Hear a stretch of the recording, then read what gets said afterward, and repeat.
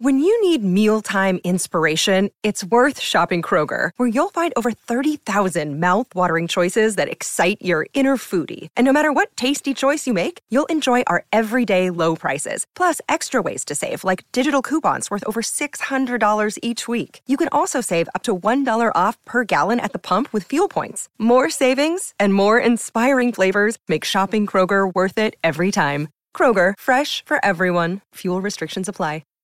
Hi, everybody. This is Adriana Trajani. I'm the host of You Are What You Read. I have the privilege of interviewing luminaries of our times about the books that shaped them from childhood until now. We get everybody from Sarah Jessica Parker to Kristen Hanna, Mitch Albom, Susie Essman, Craig Ferguson, Rainn Wilson, Amor Tolls, you name it, they come, they share. New episodes of You Are What You Read drop every Tuesday on Apple, Spotify, or any major streaming platform wherever you listen to your podcasts. Michael Bryant, Bradshaw and Bryant, what's the latest? We're just trying to represent people who've been injured through no fault of their own. We're trying to talk to them before they talk to an adjuster or before they take a settlement that isn't something they should get based upon their injuries. How many people are out there in different, not in the law business, that love to run around scaring people before you even get to them? Well, adjusters want to settle cases and they want to close files. So based upon that, they do what they have to. I think they probably act as attorneys where they're not attorneys, and they try to explain people's rights, or they give them a certain view that if they look at it. And what I always say is this: if the adjuster really truly thinks the offer they made makes sense, they'd have them come see us. And that's exactly my question: is you have to understand who has your best interest in mind, correct? Well, you want to know what your rights are. Whether or not you decide you're going to hire us or not, that's a choice. It's a free consultation, and you want to understand what all your rights are and what coverages you have. And plus the fact I hang out with you, so you got to be a good guy if I'm hanging out with you. Maybe. Okay. Ladies and gentlemen, Michael Bryant, Bradshaw and Bryant.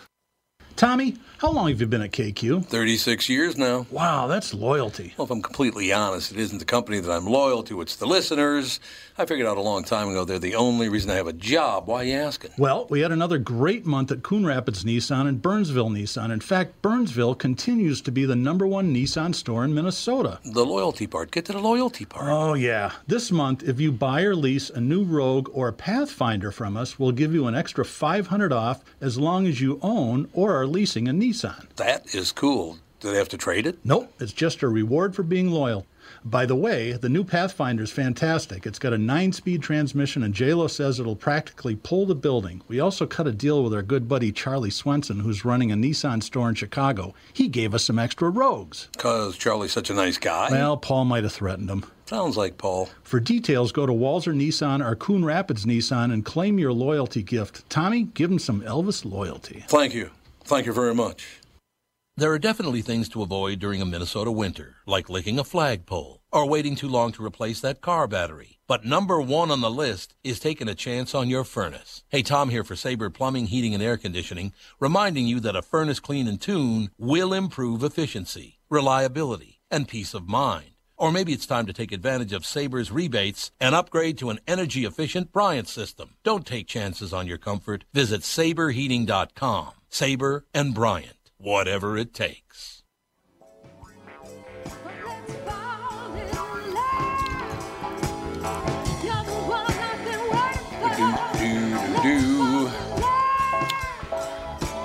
We are back, ladies and gentlemen. Here's the deal. We got Jessica on the phone. Oh, Jessica is on the phone. She's ready to go? Yep. Yay. Yeah. Well, that's good news now, isn't it? Right? I would think so. Absolutely. You horn tootin'. That's all I have to say. That's all I have to say. Remember they used to say that you horn. That's not you. No, I don't remember that. What? It's not you horn tootin'. What was it? Jessica, help me. It wasn't you horn tootin'. You're darn tootin'. You darn tootin'. That's what it was. Horn tootin'. I don't know what the hell it is. I grew up in the inner city. Didn't say horn tootin' or darn tootin'. Are you a rootin' tootin' cowboy? What's going on today? Indeed. Jessica Joan, ladies and gentlemen, the book, The Untouchable Jessica Joan, a real-life journey of love, forgiveness, and evolution from the Jane Doe who helped bring... Now, how do you say that again? NXIVM. How do you say that? Nexium. What's it is Nexium. Mm-hmm. Isn't that like a heartburn medication or yes, something? It is. I think there is. I think there's also a Nexium that's like a shampoo or something. Oh, there's Nexium. There's a Nioxin. There's Nioxin and Nexus, yeah. So Nexium was an American cult that engaged in sex trafficking, forced labor, and racketeering. Oh, great. Fun. So I didn't know mafia was spelled NXIVM. Yeah. Basically, you're taking over mafia territory there. You better be careful. Racketeering. They don't like it when you move in on their racketeering. I can guarantee you that. So Jessica, how did it all start with you? What happened? Well, for me, my journey was really different than most of the people, but something that drew us all together was that I had a really traumatic childhood, and I had always been someone who wanted to improve themselves, to elevate themselves and heal. And so I came across ESP, which most people don't know it as, but Executive Success Programs, which was their personal development humanitarian course. And so I took the course. I had really incredible results, and that's how I kind of, entered their universe. So that it's called Executive, what is it now? Executive Success Program. What are you doing there? It's this show that comes up on my Casey. Well, then shut it off, you Turn your phone off, weirdo. It is off. My volume's Jessica, do going you down. work with any pains in the ass like L.A. Nick? Cassie tags me and it pops up on my phone. It comes live. I can't stop it. Here we go. Okay. Sorry about the distractions. Jessica Joan, we are back to Executive Success Program. So, did you know it was part of Nexium? Did you even know what a Nexium was? Well, Nexium was basically just like the umbrella name for it. Okay. And then they had a lot of other courses and businesses under that name. The company has been widely described as a cult. It was shown in court to have been a recruiting program for a secret society called DOS, in which women were branded. Yeah, I don't think Catherine is going to let me brand her anytime. My wife is sitting right across the table. Pretty sure no branding.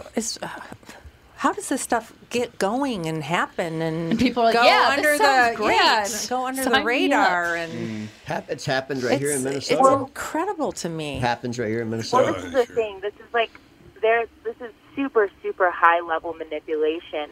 And the most sinister part about this is that they attracted good people that wanted to better themselves, that wanted to help other people, and wanted to help the world. So then they used their vulnerabilities, their insecurities, and everything they know about them against them. And then the DOS part, which I actually knew it as the vow, that was the woman's only secret society that only some people were invited into, which I was invited into. And that was supposed to be, it was sold to me as a women's only empowerment mentorship program by these very high-level women that were meant to help make other women be these powerful forces in the world for good. Okay, so you get in there thinking you're going to be doing this great job and all of this, and then when does it become apparent that things are not okay? Well, like I said, it's a long-term indoctrination. For me, it happened very quickly. I was actually only involved for maybe, 6 months max in total. But for me, as soon as I realized that something was really off was when I got the special assignment from Allison Mack, which was an assignment for her to basically groom me to be a sex slave for Keith. What a story this is. And who started Nexium? It's incredible. Was it Allison Mack that started it? Was it Keith Raniere? No, so it was Keith Raniere. He's been doing all sorts of things for over 20 years. 20 years. That's amazing. Is this all? So is this all about power and control, Jessica? Is that what he's all about? Power, control, and he's obviously a sociopath and a psychopath.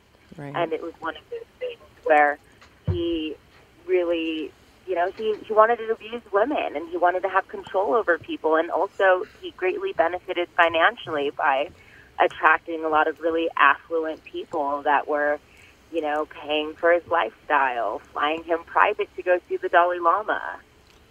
So things like that. How did he talk? Now, first of all, I pointed this out several times. I do a morning talk show as well, Jessica. And I pointed out many times on that show that if you think anybody living in Hollywood is normal, you're way off base. people in Hollywood are susceptible to this because they have daddy problems or mommy problems or some kind of problem. No matter how famous they are, how much money they have, they still have in their head, mama and daddy didn't love me enough or whatever it was.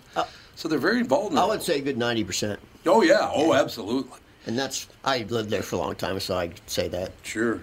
So, Jessica, you find them as, like, really... Oh, and full confession, by the way, I had daddy problems myself, but luckily I didn't care for them, so it all worked out in the end. But in any case, so this guys like this Keith Raniere know this, that these people are vulnerable no matter how powerful or rich or famous they are. They've got a lot of vulnerabilities. Is that not correct? Absolutely. And, I have the belief that everyone is walking with some sort of trauma, of course, unless you've done the work. But even then, it's deeper. And Hollywood does attract a certain kind of personality where there is outside validation that is, being sought after. Mm-hmm. And, that's why they also sought after, like, these actors or famous people, because they also had influence. And, with this group specifically, like I said, they preyed on people's goodness. What's so interesting about that is just by coincidence, because I didn't know you were going to be on, Jessica, which is great. But on Monday, just 2 days ago, somebody asked me about, being in radio. This is on the show. It was on the air. They asked me about the radio and why did you get interested in doing radio? And I said, you have to understand something about radio. And I believe television, too. I'm not sure, but I know radio for sure. People that are on the air have daddy problems. Every one of them I ever met had a daddy problem. The 3 people that are on the show, morning show with me, every one of them had a daddy problem. One of them was because his dad died way too young. But it's still a daddy problem. And then the other people who have mommy problems wanted to be on the air, but they sucked, so they got into management. It's true. It's absolutely very true. Specific. Very That's very specific, Tom. It is, yeah. But, all of this stuff is based on, well, right now, Jessica, you look back 100 years, and if you were in that situation, it was some form of religion that would attract you because you thought maybe, there was and I look, you want to believe in God, that's fine. I don't have any problem with a belief in God or any of that stuff. But now it's politics, Jessica. If you don't believe in the politics I believe in, I should just destroy your life to get you out of the way so I can get my message across. So I don't see a whole lot of difference between what NXIVM did and what these 2 political parties are doing right now. They're ruining people's lives. I don't disagree with you, Tom. Oh, it's just terrible. I don't disagree. This is the thing. Like, the reality is we're supposed to be all connected as human beings, as souls, like, not just as people, but, like, with the planet, with the animals, not to sound some type of way, but that's the reality. Like, the truth is, all people want to love and be loved. That is the core of the nature of everyone. But unfortunately, how the world has been in society and how things have been set up has been, made to us to make us feel less than. And that's exactly what this group did, is it preyed on the insecurities. It broke us down knowing we wanted to be better and then dangling this carrot of, we can help you. And because there was a lot of good in the curriculum, people got hooked on it because they felt better. They were elevating, but at the same time, they were being indoctrinated and manipulated. It's so incredible. There's just so many stories like this. Epstein, Weinstein, there's way more. They're the ones you hear of. There's a lot of them that you don't hear of. Exactly. Well, a lot of cults operate like this, and they stay closed, and they keep them away from their families and away from their friends, so people can't point it out. That's pretty much the definition of a cult. Yeah, it really is. Is that what they were doing too? Were they somehow keeping you from the outside world? Well, what happens is when you enter that universe and you start learning this language and you start getting educated in this curriculum, you believe that you know more things than other people. That they haven't taken the course, so they haven't dealt with their issues. So, it becomes a little bit of an elitist mentality. So it's kind of like Scientology did, like their methods. Oh yeah. Kind of like that. The whole thing just amazes me that people just cannot stop taking advantage of one another. And it's always about the money, isn't it, Jessica, with this Keith Raniere prick? oh, I can make a lot of money off of just mistreating people and controlling people and showing people how smart I am. It was pretty much about the money, wasn't it? Definitely, the courses were not, they were not cheap. They ranged from $4,000 to $11,000. Whoa! Somewhere even upwards to $20,000, depending on which one you did. So money was a huge factor, and then they would want people to go into debt, and then also there's an indentured servitude aspect to it, because now people really want the course, and now they're working off paying these courses. So plays a huge part. So it's very similar to Scientology. I was going to say, that's what Scientology does. They get you in these classes, and you can't pay them, and you go in debt, and then they own you, and you start working for them. Well, because, and I know so many people got sucked into Scientology and in Hollywood. They just got sucked in, and they're owned by them because they owe them so much money, and they just have to keep working for them and recruiting new people to join Scientology. Well, we had not Leah Remini, but her sister. Yeah, her sister. I can't remember her first name. Leah Remini's sister.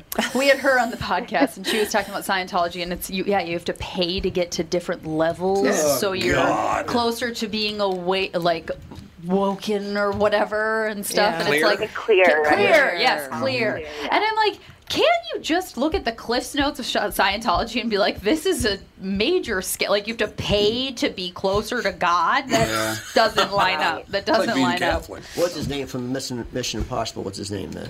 Peter Graves. Tom Cruise. He's all the way at the top. He's clear. He's clear. Yeah, he's clear. I'm clear at the airport. You know what I love about Tom Cruise? I'm clear, and yet I can't stay married to somebody for more than about 3 hours. No, I just love that about him. He's got a lot of mental health issues. He does. Sure. There's no question about that. He's part of a Scientology group. Well, he is indeed. But they're not as bad as the people that do it just because they're pure evil. There's people that do it just because they're pure evil, man. Not for the money. Cassie just texted me and said Keith did dabble in Scientology, so he used their structure in his cult. So there you go. So definitely study that along with many other things. It seems too close. Mm-hmm. So, Jessica, why do you think it is that we as human beings, as I said, I already admit to some daddy problems, and my wife, this is a family podcast, so my wife is here, our children are here, in-laws. God, this family friend, I can't remember his name, but I love it. So it's a family deal all the way. And what's interesting, Jessica, is that having you on today, because I never know who in advance who's going to be on, because I like the surprise, and it's like, oh, this is fascinating. I just talked this morning on the morning show about the fact that I've been doing a lot of reading on where we're headed right now, and boy, we are pretty much step to step with Nazi Germany right now, back about 70 years ago, because what they're going to do next, Jessica. What they're going to do next, if we allow them to do it, they're going to move into, okay, it's white people, and now it's in the white men are evil. Next it's going to be Christian white men are evil, and next it's going to be Protestant Christian men are evil. They're going to keep narrowing, because that's what the Nazis did. They kept narrowing the focus so they would have total control over everyone, which is where these political figures want to be. They want to be in total charge. About the money. It's about the money, man. What do you think about that, Jessica? Ooh, spicy question. For real. Spicy question. The reality is that there are a lot of things in play right now, and like you had mentioned before, there's a lot of division and a lot of separation, and I feel like the more that the powers that be are able to disempower people, the more control they're able to put, and that it's up to the people, it's up to us to remember how empowered we are, to not be manipulated, to critically think, and to love one another, because how the world is right now is not how it's supposed to be. No. Like, something is seriously wrong. I think what's even more scarier are these big, huge social media companies. They're like NXIVM. No doubt about it. They have, people don't understand the control, the power, the money, and the information that Facebook owns. You don't understand how big it is. It's bigger than this country. Well, it's around the world. It's global. And they know everything about everyone, and they have a lot of money. It's scary. And now the government's working with them. It's even more scary. Well, and plus the fact, so as soon as the government started working with them, they decided that they were going to just eliminate anything that you said they didn't like. It's scary stuff, man. They just get rid of it if they don't like what you're saying. We're in scary times. That's terrifying, Jessica.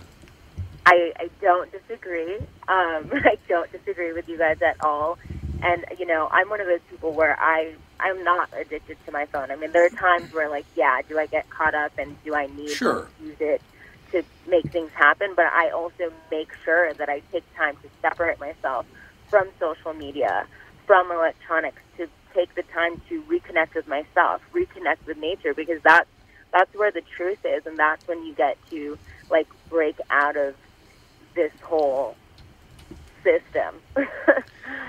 Jessica, oh yeah, it's pretty interesting. This conversation could go very, very deep, but yeah. Well, yeah, but I mean, it is. Well, let me just put it this way: I grew up in a family. I adored my mother and my brothers and my sisters. Wasn't so wild about my dad. Wasn't so wild. My mother, on her 62nd birthday, I brought her 62 red roses and told her I loved her, and she started crying. And I said, "Why are you crying?" And she said, "You're the first person who's ever told me you loved me." Isn't that amazing? God. And that was the first time you ever told her you loved her? Yeah. Yeah, Dad, why weren't you saying it earlier? Because nobody said it anywhere back in those days. No, that wasn't like a thing that you just threw out. It was not like a thing back in those days. That is true, yeah. I tell everyone I love them. I know, that's what we do. Literally. The thing is, even though, like, there are a lot of scary elements in the world right now, and like what you were saying about Facebook and these big, big tech oligarchs, the reality is that love is the most powerful thing. But the more that we get into a space of fear, the more we're actually letting them win. Because when you're in fear, you can't really, like, plan ahead. You're in a state that actually lowers your immune system, and it disempowers you. So really, like, one of the things and one of my messages that I promote is protect your joy at all costs. Like, even if things are burning down, not to say that, like, that's great or anything, or we want to promote that. But even when there's chaos, you need to find your joy, because if you don't have your joy or find spaces and places and ways to be happy, what is the point? And like shutting us down and making us feel disempowered and unhappy is the easiest way to control us. Yes. Yeah, there's no question about it. It's really, really important that we get away from what we're doing on the national news right now and stop with this hating everyone. Just get an example of what I'm talking about. One of the people I'll mention, you don't know. The other one, I'm sure you know who he is. I have two very close friends. I love both of them. One is a guy named Chad Hartman, whose father, Sid Hartman, was a legendary broadcaster, and now Chad is very, very liberal. I love him. He's a dear friend. Mike Lindell from My Pillow, very conservative, but he's a very close friend. I love the guy. How is it possible I can take somebody, and I'm kind of middling, Jessica, so it's like I took somebody on the far left and I took somebody on the far right, and they're my friends. I don't agree with some things either one of them have to say, but I can like them as a person. Can we get back, do you think, Jessica, because it sounds to me this is what you're doing. You've gotten back to judging people on an individual basis instead of in a group thing way. Right, absolutely. Well, this is the thing, like, politics aside, like, those are, like, ways of division. Those are things that are not even really helping us as a humanity, and it hasn't been. So if people want to be caught up in that, that's, like, their choice. I personally don't do that. I watch things, I see where things are going, but that doesn't dictate how I live my life. So, like, yes, there are actions you can take, there are, like, getting involved in the community, but really if we're not fixing ourselves as human beings, healing our trauma, and getting to the real stuff underneath all of that external stuff, it's kind of irrelevant, Sure. And at the end of the day, like, there is light in all of these people, whether they're liberal or conservative or independent, and it's just getting back to that place of humanity, that place of love, that place of connection. Like, how are we more the same than how are we different? Yeah, no question. Now, Jessica, was there a point, or what was the point, because there obviously was, what was the point when Jessica Jones said, yeah, something's going on here? How long did it take you to realize this is not for me? Oh, sorry. Hold on one moment. No problem. Sorry. 1 moment. Yeah, we could take a break here. Can she hear? I don't know if she can hear me. Or yeah. Wouldn't be a bad idea to take a break if you need a couple minutes anyway. Hi there. Sorry. Thank you for holding for 1 second. That was like a little emergency call. So to go back to what you were saying, the moment that I realized that this wasn't for me was when I got that special assignment, because what Allison Mack was doing was that she tried to use the fact that I had been sexually abused and as a child, and she tried to use that against me to then basically interact with Keith sexually. And so when she gave me that assignment, she said to seduce Keith and have him take a naked picture of me, which, full disclaimer, I didn't do anything. I haven't been branded. But for me, when I asked her, why would I even do that? This is really confusing. And mind you, I'm trusting her. I'm trusting the people. Sure. I'm living in Albany. And she said that if I did this, this would help me get rid of all of my issues around being sexually abused. God. Jessica, can you stay with us for another 10 minutes? I have to take a break. Can you stay with us 10, 12 more minutes? Yeah, that's fine. Okay, we'll take a very quick break. Jessica Joan with us, ladies and gentlemen. The book, The Untouchable Jessica Joan, A Real-Life Journey of Love, Forgiveness, and Evolution from the Jane Doe who helped bring the NXIVM cult to justice. Right back with Jessica in just a couple of minutes. Hello, I'm Brad Huckle, President and Chief Lending Officer at North American Banking Company. And I'm Mike Bilski, CEO at North American Banking Company, Bradley's partner. As a locally owned and operated community bank, we work with a lot of multi-generational, family-owned businesses. Take Raymond Auto Body of St. Paul, for example. 4 generations of the Sumkowski family having successfully run the business. When they were ready to expand, we helped them acquire a new building, allowing them to service more vehicles in their state-of-the-art shop. We've also helped them set up the next generation of owners, keeping the business and family for years to come. Tom here. If you run a family business like me or any business, you should be banking with Brad and Mike over at North American Banking Company.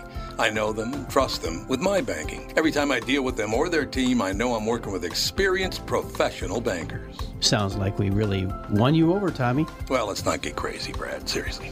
Why not bank with my banker, North American Banking Company, a better banking experience, member FDIC, and equal housing lender? Listen up, drivers. Are you doing the same thing every day, driving the same hours, making the same money? Well, stop and listen. Priority Courier Experts has a wide range of driving opportunities available right now. So if you're a professional driver or determined to become one, we can show you the benefits of partnering with Priority. Hey, Forrest, can you tell the good drivers of the Twin Cities which vehicles Priority has available in their lease-to-own program? Well, I'd really like my friend Bubba to help me with this. Forrest, we have dock trucks, tractor-trailer trucks, flatbed trucks, curtain-side dock trucks, flatbed Moffett trucks, Ford Transit and Transit Connect Vans trucks. Hey, Forrest, shouldn't we have a shrimp truck? Bubba, I think you're onto something there. There you have it. Every kind of vehicle you could imagine, all doing same-day deliveries in town. Call Priority right now and we'll get you on the road. Priority Courier Experts. Every time you call us, we deliver. We are back, ladies and gentlemen. Jessica Joan, our very special guest. The book is called The Untouchable Jessica Joan, A Real-Life Journey of Love, Forgiveness, and Evolution. From the Jane Doe who helped bring the NXIVM cult to justice. Your book is available everywhere, is it not, Jessica? So it's available on my website, theuntouchablejessicajoan.com. The Kindle's available on Amazon, and when the book is released on August 31st, it'll be available on Amazon as well. Wonderful. So So in other words, you help pay for Jeff Bezos' flight into space by working for Amazon. Oh my gosh, if you look at my Instagram story right now, I'm going off on that stuff. So, really? So aggravating. Oh, people are very pissed off at him today. Oh, are they mad at him? I'm sure. I mean, it should be more than today. It doesn't make sense. None of this makes sense. And I'm so glad that you guys, I feel like we're very much on the same page with a lot of things. Oh, yeah. But there's a lot of issues on this planet that could just, one billionaire, can just a portion of their money it's true. can just solve the world's problems. My biggest thing, why did he give Vance Jones $100 million? And a chef. He gave a chef on it. $100 million. Do whatever he wants with it. My God, you too. See how the phone thing works, What? Tom? No, it never does it unless you're here. No, Jessica, he's a disaster. My phone rang and it's your fault. It's my fault. Your phone's ringing. You horn tootin' right there, Buster. That's interesting. I feel like I'm at like the dinner table with you guys. Yeah, Jessica, this is the dinner table. The other time, the first time it happened, it's the show. The show sends my phone alert. I check the alert, and my phone's ringer's off. I check the alert, and it starts playing the show. You're a disaster. Yeah, it's a Facebook thing, I think. Yeah, well, it's not me doing it. Don't check it. Just leave it. Yeah. Throw the phone. I'm not going to bring my phone in here anymore. So then it'll be all Good Tom's plan. fault. It's all my fault then. Yeah. Jessica, aren't you fascinated by this conversation? There's no question about it. You know, as we're talking about all of this stuff, it kind of occurs to me that women seem to be so vulnerable to this kind of scam or cult or whatever you want to call it. And it also seems, and it also seems like women are the ones that are driving a lot of this activism, unrest, dislike of this group and dislike of that group. Is it because it must be some sort, it's like a herd mentality, I think, that women need to start looking at when they're young, to realize that you have to have some direction of your own mind and not. That is definitely a problem with social media. You know what I'm trying to say? What am I trying to say? I feel like you understand what you're trying to say. I mean, this is really deep, you know. I mean, we could take this as far as, like, you know, ancestral trauma, generational trauma, and really, like, the female wound, because we've been oppressed for so long. And the reason why women tend to be more susceptible to these kind of things is because we're innately caring, we're innately empathetic and wanting to help. Like, we, you know, our hearts are mostly on our sleeves. Not to say that some men don't, but that's just how we are. You know, we're the mothers, the caretakers. Like, that's just innately part of our DNA. And so it's very important that women rise up and become empowered and remember, like, the truth of their power to help protect one another. I mean, not just women, but, like, this is a collective effort that we need. But I do feel that women are at the front of this, and it comes from our own healing and getting our power back.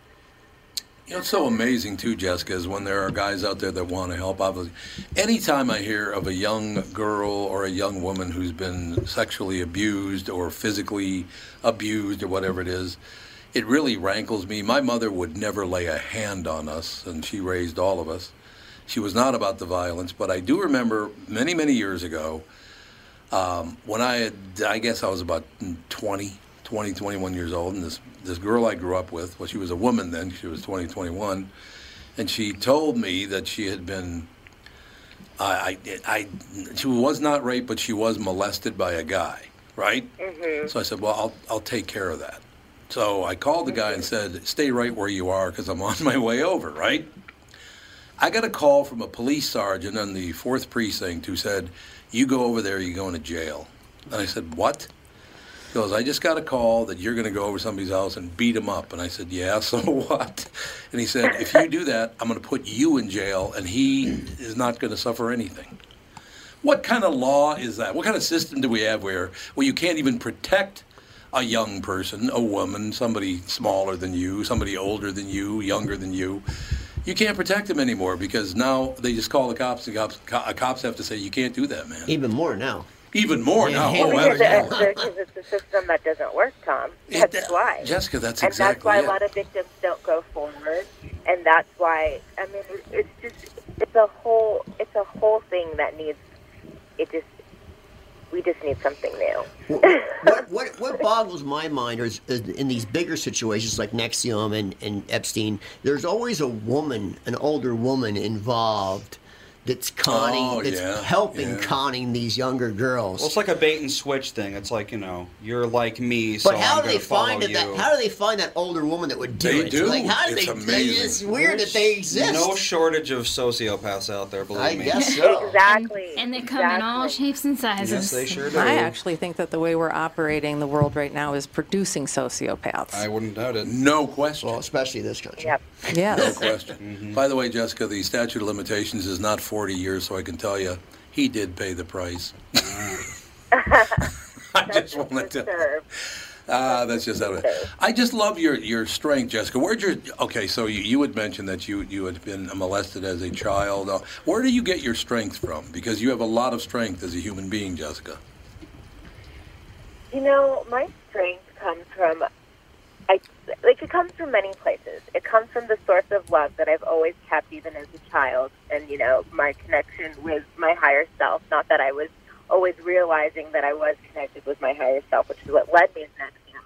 But because I endured so much pain and suffering at a young age, I've developed a sort of resilience that, like, to just keep fighting, to just keep surviving, to keep moving forward, and knowing and trusting that my life was going to be different, that this was not what my life was meant to be. My mother left when I was 5. I had a reverse Cinderella story. Like, my life was, when I was really small, it was pretty cushy. It was like a nice experience, but then it flipped, and then, you know, I had to deal with parents that were dealing with substance abuse, that were also, you know, drug dealers, and, like, the SWAT team come in my house in 5th grade, and, like, you know, much more details in the book, but that gave me an experience of understanding how real life can be and how it's not just like rainbows and bunny rabbits, and I had to learn how to take care of myself. And also my strength comes from the fact that I care so much about protecting innocent people, and that I don't want anyone to ever feel the kind of pain that I've been through, and that's also why I handled the NXIVM situation in the way that I did. But I do believe that we can all be happy, that we all deserve love and deserve a life that we feel joyful about. And I've experienced that like multiple times over, even though I've gone through some of the, you know, the darkest depths of what's available on this planet, you know. It's just something innately in me, and that's part of what my book is, my messaging, and even with, you know, storytelling through film and television, what I'm here to do is to relay that message, inspire it, use my own experience, like all of it. I think it's a great story. Jessica, I think, to tell you the truth, I have to believe that you told yourself when you were a little child, I am never going to give up. I'm not going to let this get to me. I'm not going to surrender. Did you have to tell yourself over and over and over for years to not give up? Was it that hard?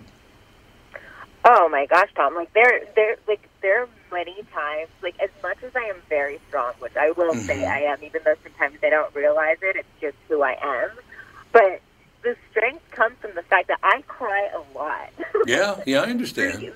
I am so deeply vulnerable and so deeply sensitive, but in that same breath, I am sharp, and I will take whatever I need to take to make sure I need to take care of myself. And there's been many times just in my car, just crying with such overwhelm of my experience. But after the very deep cries, and I catch my breath, and I look in the mirror, and I get myself together, and I just keep it pushing.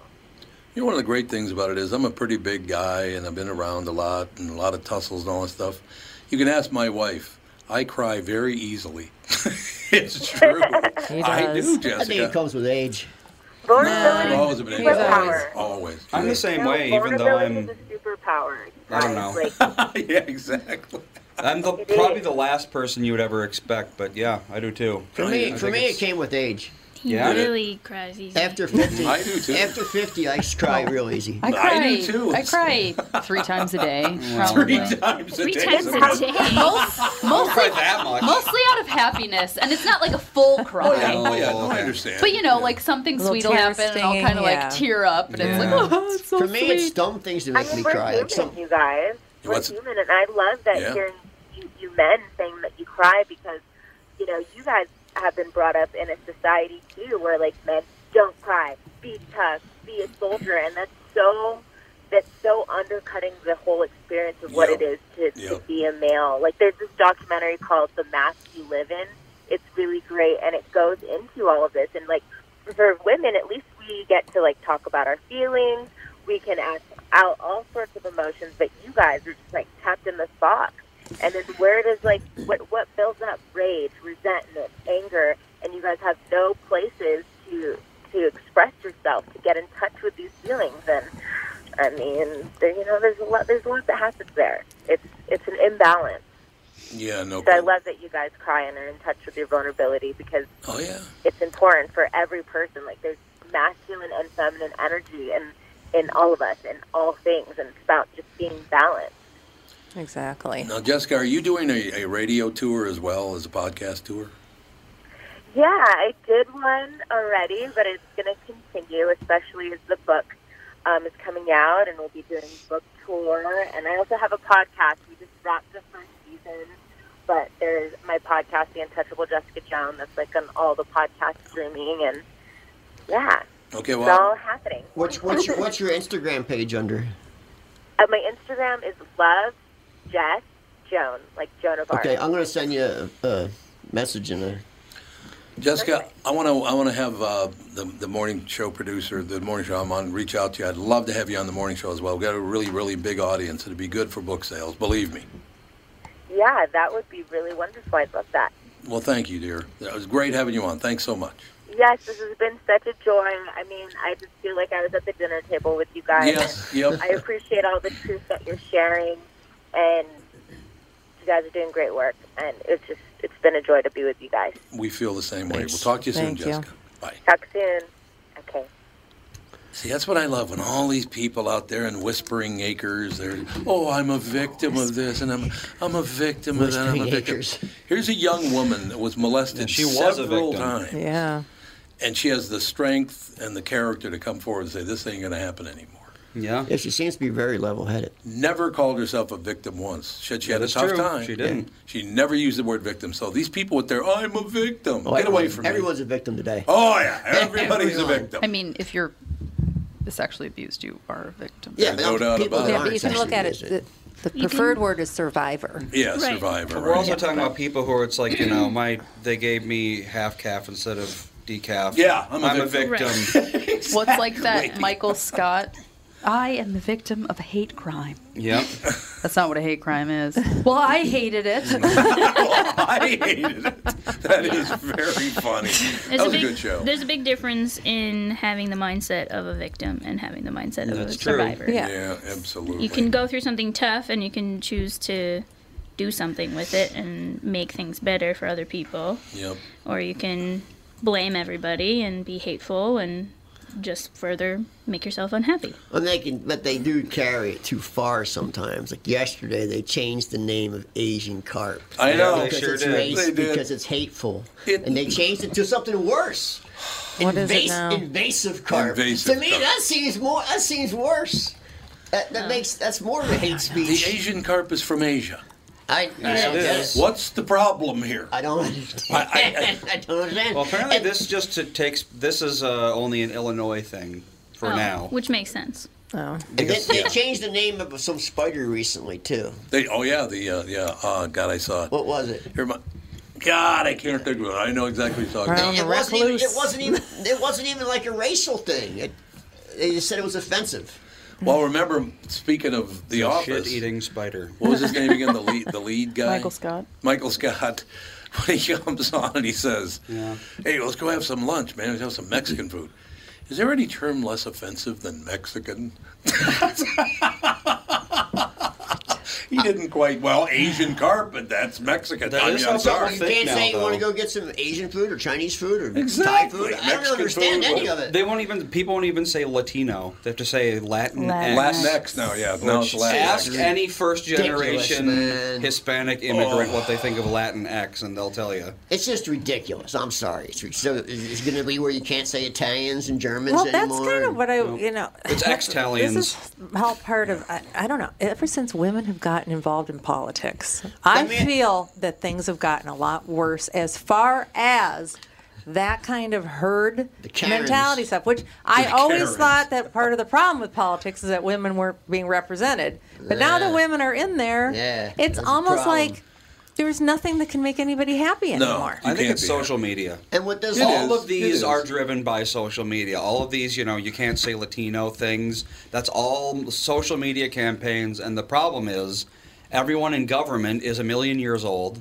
And when they see a tweet, they think, oh, that's a big deal because when I get a call, that translates to 50,000 people. So, one tweet must be 50,000 people. Yeah, exactly. So they see 2 people tweeting something, and then they make it a law because they don't know any better. Well, then you've got AOC who just capitalizes on social media. She's starting a whole merchandise empire. Well, there's a difference between women in politics and that type of woman in politics. But that's who runs. That's who gets in there. People vote for is the problem. Because nobody wants any level-headed, common sense spewing person. They want crazy people who should be in politics that aren't because no one votes for them. They would rather vote for the hyper-emotional weirdos, exactly, like the Squad. Yeah. Well, it's like everything. You're not gonna.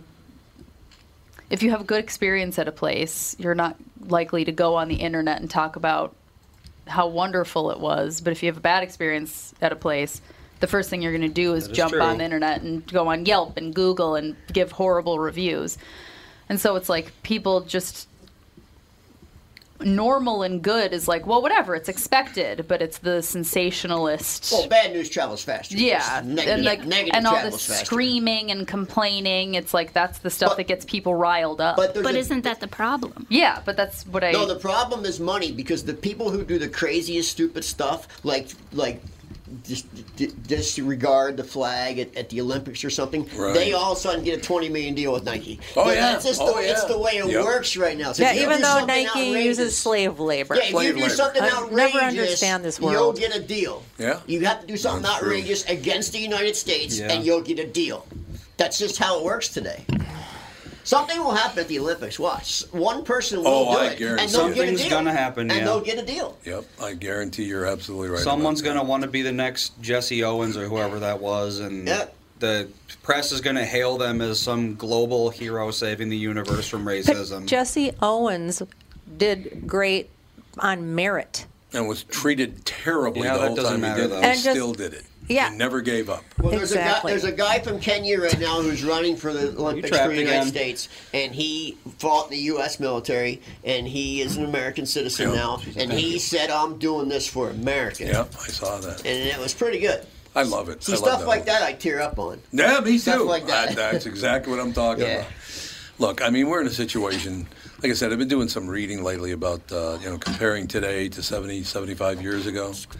Not much different. I thought of something while we were talking about, the Asian carp thing and all that.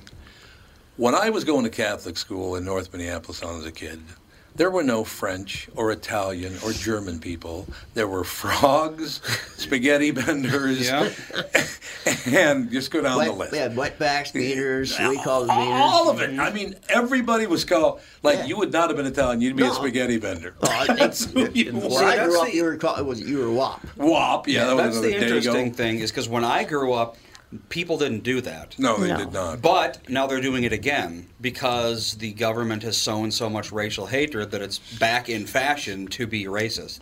Whereas we were great for 20 years. I agree with Andy. I think the people loving this stuff the most are the racists. Oh, yeah. The racists are loving life.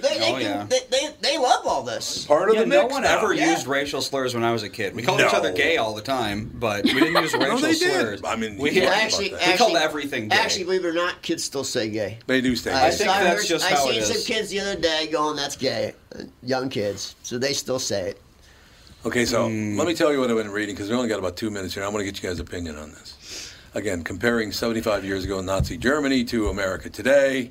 Basically, if we follow the lead, which we have so far, to the letter, by the way, trying to compartmentalize people, and you're good and you're bad and you're horrible and you're blah.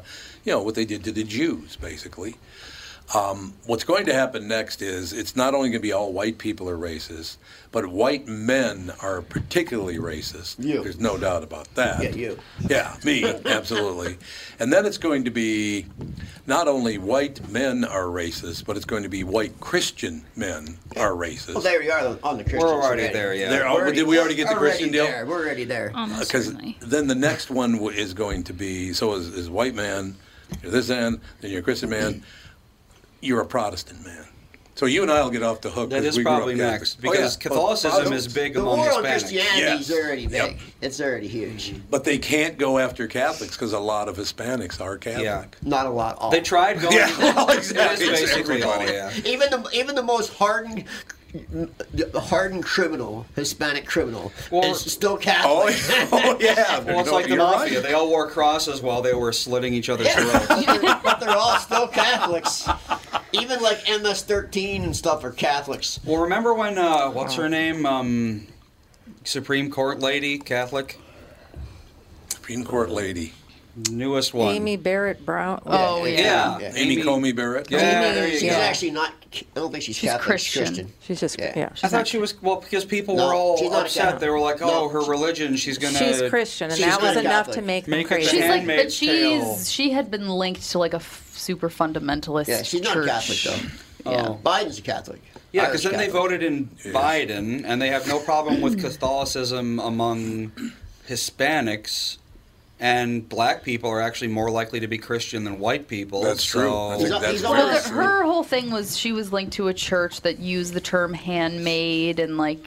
Oh, but a handmaid was a thing before the show existed. But I'm saying like they used it recently, and it was believed to be kind of what The Handmaid's Tale was based off of, was the church that she spoke in had some been connected to. Oh, did she? Yeah, and she doesn't believe in gay marriage, and so it was kind of like the fact that she was so intensely, seemingly Christian, like I said, like fundamentalist almost. Yeah. That's what people were concerned about. Basically all of her rulings are pro-left. Yes. Yeah, they are. Interesting. So far, they're pro-left. I know, it's so interesting because when she was up for the chair or whatever, everybody was so freaked the F out that America was going to turn into Gilead. That's why they were going to have to pack the courts to get rid of her. Yeah. She'll be the longest running judge in history because she's so young. She's very young. And now that she's in there, I'm like, I haven't heard a thing about her. No. Yeah. It was all anyone talked about. One person said, I was wrong. You can be religious and also uphold the Constitution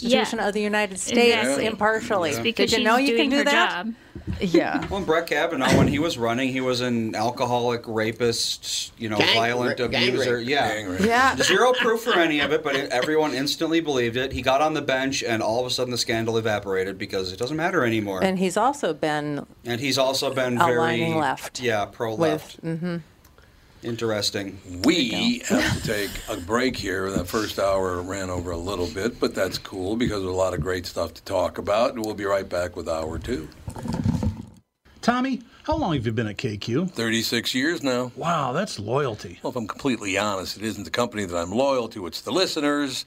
I figured out a long time ago they're the only reason I have a job. Why are you asking? Well, we had another great month at Coon Rapids Nissan and Burnsville Nissan. In fact, Burnsville continues to be the #1 Nissan store in Minnesota. The loyalty part. Get to the loyalty part. Oh, yeah. This month, if you buy or lease a new Rogue or a Pathfinder from us, we'll give you an extra $500 off as long as you own or are leasing a Nissan. That is cool. Do they have to trade it? Nope. It's just a reward for being loyal. By the way, the new Pathfinder's fantastic. It's got a 9-speed transmission, and JLo says it'll practically pull the building. We also cut a deal with our good buddy Charlie Swenson, who's running a Nissan store in Chicago. He gave us some extra Rogues. Because Charlie's such a nice guy? Well, Paul might have threatened him. Sounds like Paul. For details, go to Walser Nissan or Coon Rapids Nissan and claim your loyalty gift. Tommy, give him some Elvis loyalty. Thank you. Thank you very much. Michael Bryant, Bradshaw and Bryant, what's the latest? We're just trying to represent people who've been injured through no fault of their own. We're trying to talk to them before they talk to an adjuster or before they take a settlement that isn't something they should get based upon their injuries. How many people are out there not in the law business, that love to run around scaring people before you even get to them? Well, adjusters want to settle cases and they want to close files. So based upon that, they do what they have to. I think there's a lot of circumstances where they probably act as attorneys where they're not attorneys, and they try to explain people's rights, or they give them a certain view that if they look at it. And what I always say is this: if the adjuster really truly thinks the offer they made makes sense, they'd have them come see us. And that's exactly my question is, you have to understand who has your best interest in mind, correct? Well, you want to know what your rights are. Whether or not you decide you're going to hire us or not, that's a choice. It's a free consultation, and you want to understand what all your rights are and what coverages you have. And plus the fact I hang out with you, so you got to be a good guy if I'm hanging out with you. Maybe. Okay. Ladies and gentlemen, Michael Bryant, Bradshaw, and Bryant.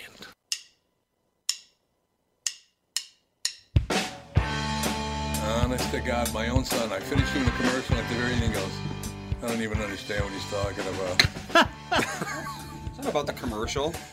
Oh, it was about something else. You said something about a mansion in Lanesboro. Oh, Lanesboro, Minnesota. So we're just talking about houses, and we don't want to talk about personal issues. We want to talk about this house. So Catherine and I go down to ride bikes down in Lanesboro. Great place. You've never been there. It's beautiful. It's gorgeous. Yeah, it is. The scenery. I now mean, that's in the southeastern part of the state, right? It's very tip. It's Iowa, Wisconsin, and Lanesboro. Okay, so it's basically. south of Rochester. Yes. Southeast of Rochester. Yeah, about probably 20 miles, 25 miles, something like that. So we're down in Lanesboro, and we're walking around, and I walk past this Victorian mansion. This place is stunningly beautiful. So I'm looking at it. It's got all these, it's on about an acre of land. Uh-huh. It's got all these street lights. You know those 3 globe street lights? Yep. Remember those? Yeah. There are a bunch of those around it. The place is just stunning. So I go, is that a for sale sign? There's a for sale sign in front of it. So I'm like, I got to look this up, man. Yeah. I got to look it up. I looked it up. 11,500 square feet. Oh, my God. 9 bathrooms, 8 bedrooms. She's on the market. You can pick it up today for $750. What? Oh, there was a house. There was a house in Red Wing like that. Remember? $750. I showed it to you a couple of years ago. It was in Red Wing. And Yeah, I remember big that. marble staircase. Yep. And it might have been 7,000 or 8,000 square feet, but that was under $1 million. I'm like, oh man! I couldn't believe this place is stunningly. I mean, it's as big as this building, for Christ's sake. Well, I have a feeling it's that cheap because it's totally like everything needs to be replaced, every window in the place. Nope. Andy, don't get into real estate. It's in great shape. It really is. It's just Lanesboro. That was Amityville Realty, right? Yeah, exactly. Amityville horror. Hey, you could turn it into Pachyderm too. Let's go broke and we'll build a recording studio. Even an hour outside of the city, things are massively inflated. So They are. There's got to be something wrong with the place. No, I'm telling you, I saw it. There's nothing wrong with it. Wow. What's a bed and B&B right now? Bed and breakfast right now. Which I was trying to talk to you. I was like, come on, let's just buy it. What do you say? We'll put it on a 100-year mortgage. Yeah, handyman like yourself would give you something to do on the weekends. Absolutely, no question. No, that house here would be $8 to $10 million. Oh, easily. Yeah. Easily. 11,000 square feet. Yeah. Oh my God. Oh God, one could own. What would you? There's even actually, and it was built this way. You could just tell because it wasn't just an add-on or whatever. There's actually a skyway to get from one part of the building to the other. That's how big this house is. Wow. I got to believe it. And the taxes are nothing. Really? Who was the land baron that had that house back in that part of the state? What did they do? Andy, would you look? They must have owned like a paper mill or some kind of gigantic thing. I thought a lot of lumber people would be there, but they're not. Yeah. There were not a lot of lumber people in that town. You're close enough to Rochester. It could have been some big shot from the doctor. Oh, could have been a doctor over there. Andy, I think it's 705. 708 Parkway Avenue? Yep, that's the one. There it is. So 8 bed, 9 bath, 11.5 thousand, 785. Well, 785. Ooh, it went up there. Wow. Well, hurry before the price goes up. Call the talk and text line at 561-228-4061 and get your bid on the Lanesboro Mansion. What was the question on it again, Andy? I was going to ask you a question. Taxes? Oh, the taxes on it. Probably very little, considering how cheap it is. They're not much. Wow. I think, if I remember correctly, around like 12, 15 grand a year, something like that. Oh, yeah. Let's see. I got that in my back pocket. Yeah, well. No problem. Well, compared to my friend who sold his house out in Wayzata, sold his house because his property taxes went up to $1,000 a day. $365,000 a year. Oh my God! Property tax is $554 a month. So about $6,000. $6,000. Yeah. Oh my God! That's about what I'm paying. We got to move to Lanesboro, Andy. Band house. I'm looking inside. It looks like if you took every grandma in the world and concentrated them into the form of one house. It's literally like endless rooms filled with tchotchkes and knickknacks and ancient furniture. A lot of $5 bills for cards. Yeah. I don't know. Like it would probably take I got two. That's how old I am. several years just to get the crap out of the house. No, it'd be fine. So what was our question again? I I don't know. We're talking about taxes. Yeah, we're talking. There was $1,000 was one other question we had about it, though. I can't remember what it was. I don't know, but you saw the inside. Yeah, it is because it's a bed and breakfast. They stacked it with all of that stuff you're talking about. So, the name of it, that's what I was going to. Was it? It's the Shaneland House or something like that? It actually hasn't. What Mick asked, it is named after the guy who built it. Actually, it's named the Lanesboro Nuclear Testing Facility. Yeah, exactly. Really. You could live there now. It's the Shaneland House or the Shineland House, something like that. But yeah, I asked down there, and a lot of it had to do with. Well, first of all, you can see 100 miles in any direction. The land is just spectacularly beautiful. It's right on the Root River there. By the way, the Root River on Saturday morning. We get down there, and there's rivers. Oh, God, look at that beautiful river. We get up Saturday morning, go for a bike ride. I look in the river. There are about 10,000 people on tubes out the river. Holy crap. There were hundreds and hundreds of people on tubes out there. Just having a ball. And the people could not have been nicer. Wow. Wonderful, friendly people. That sounds amazing. I couldn't believe it. I'm telling you, man, if the four of us put together a little dough and bought the house, and then... Considering I'm buying a house in 3 weeks, not a whole lot of money to go around right now. It's not time for you right now. So, Mick, you and I talked a couple of weeks ago. Yeah. Did you record a commercial? No, I didn't. I sent it to you, but we're going to do it today? Yeah, I wasn't sure what you thought about what I sent you, but... No, it's great. I got it here, and we can cut that between shows if you want to do that. Sure, that's fine. It's the Scanlon House. Scanlon, there you go. I wonder which Scanlon. Not Tommy Scanlon. He's still around. Do you guys know Tommy Scanlon? I know that name. Why do I know that Irish guy, Turf Club, I think. Okay. Oh, okay. I think, yeah. I don't know him. But I know he tells me his story because he's still got his Irish accent. Tommy Scanlon, the Irish guy. He'd be French. Yeah, exactly. He goes, Tom, I got to tell you a story. I was a younger man, and we had a neighbor that my mother didn't get along with too well. We didn't care for him. So I got a bunch of friends together. I said, look, my mother, I can't take him anymore. Let's kill him. I said, okay. So we had this plan. We're going to kill the guy. And then we find out, 2 days later, that he died. So they came to me and said, Tommy, it's terrible. It's terrible. He died. He goes, well, let's dig him up and kill him again. Tommy, by the way, is a great guy. He would never harm a soul. So I don't get the wrong impression of Tommy. He's a great guy. Listen, take him up and kill him again. I go, okay. Whatever you say, Pally. So what are you advertising? What's the new deal? Well, this is what I love about this thing is that it stemmed from such an organic and stupid place.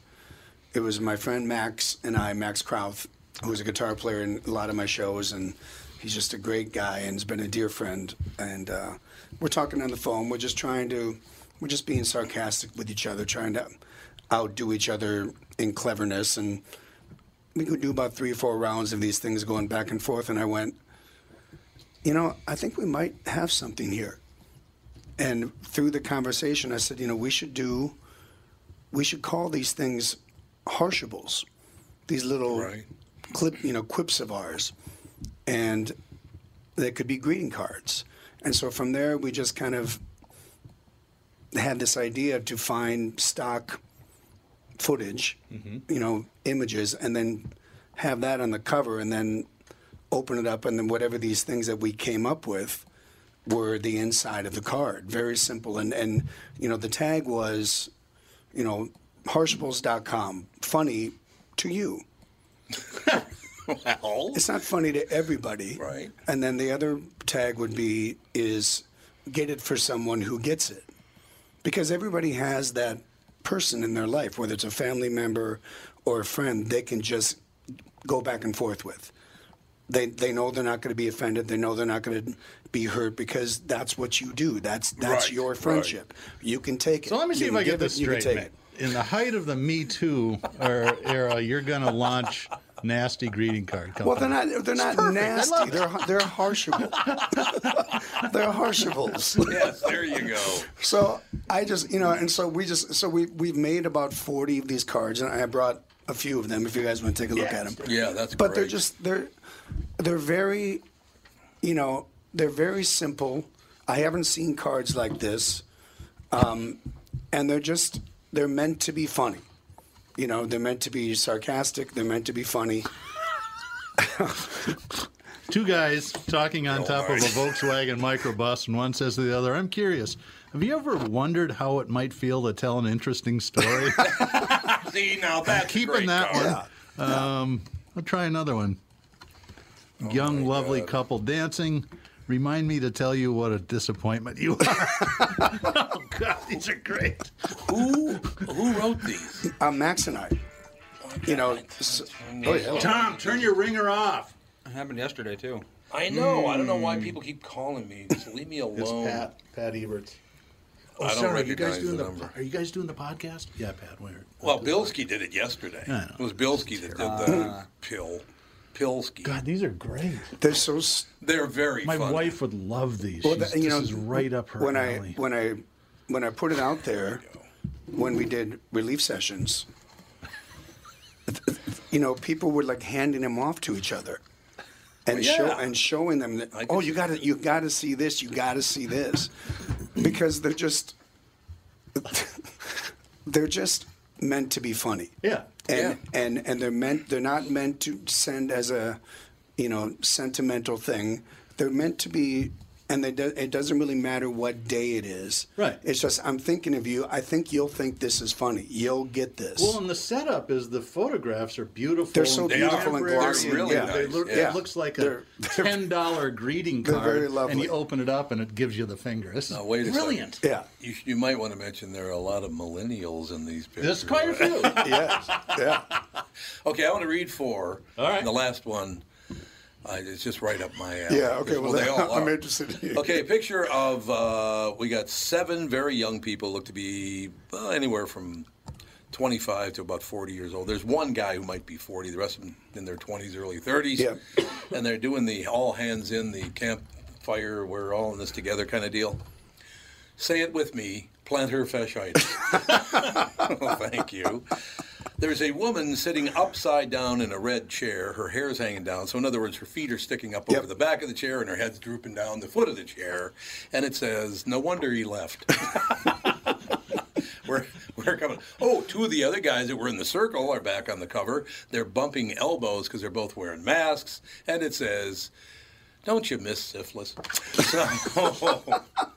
And then finally, and I got to tell you something that I saw in a clip yesterday was phenomenal. It goes on that it would never be acceptable today, but whereas these are. Okay, redhead guy with a beard and his beautiful girlfriend or wife or whomever it is giving him a hug, and she's got a big smile on her face. She has her chin on his right shoulder as she's looking over his shoulder, and it says, I fucking hate you so bad right now. That is as good as it gets. You know, what Max and I were trying to do with this thing is just, we think that there is, I mean, I know it. It's like Max and I, we can go back and forth. And there's hundreds of thousands, millions of people that have that relationship where you can be funny with them and you can be sarcastic and you can be, these things aren't mean. They're just sarcastic and sassy and kind of funny, but it'll be funny to the person you give it to, or the person you get it from. You'll think it's funny.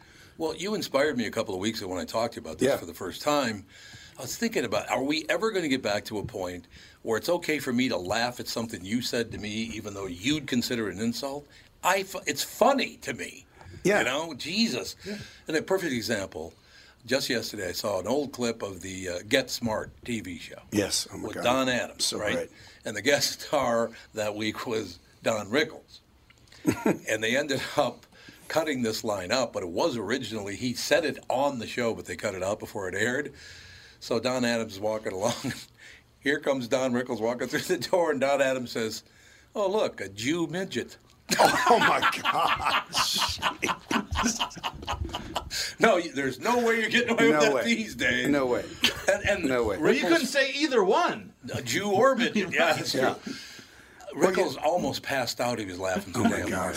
He was hilarious. Well, what I thought was interesting when we did test this out with people just at a couple of my festivals is how I thought only guys like me or Max would think it's funny.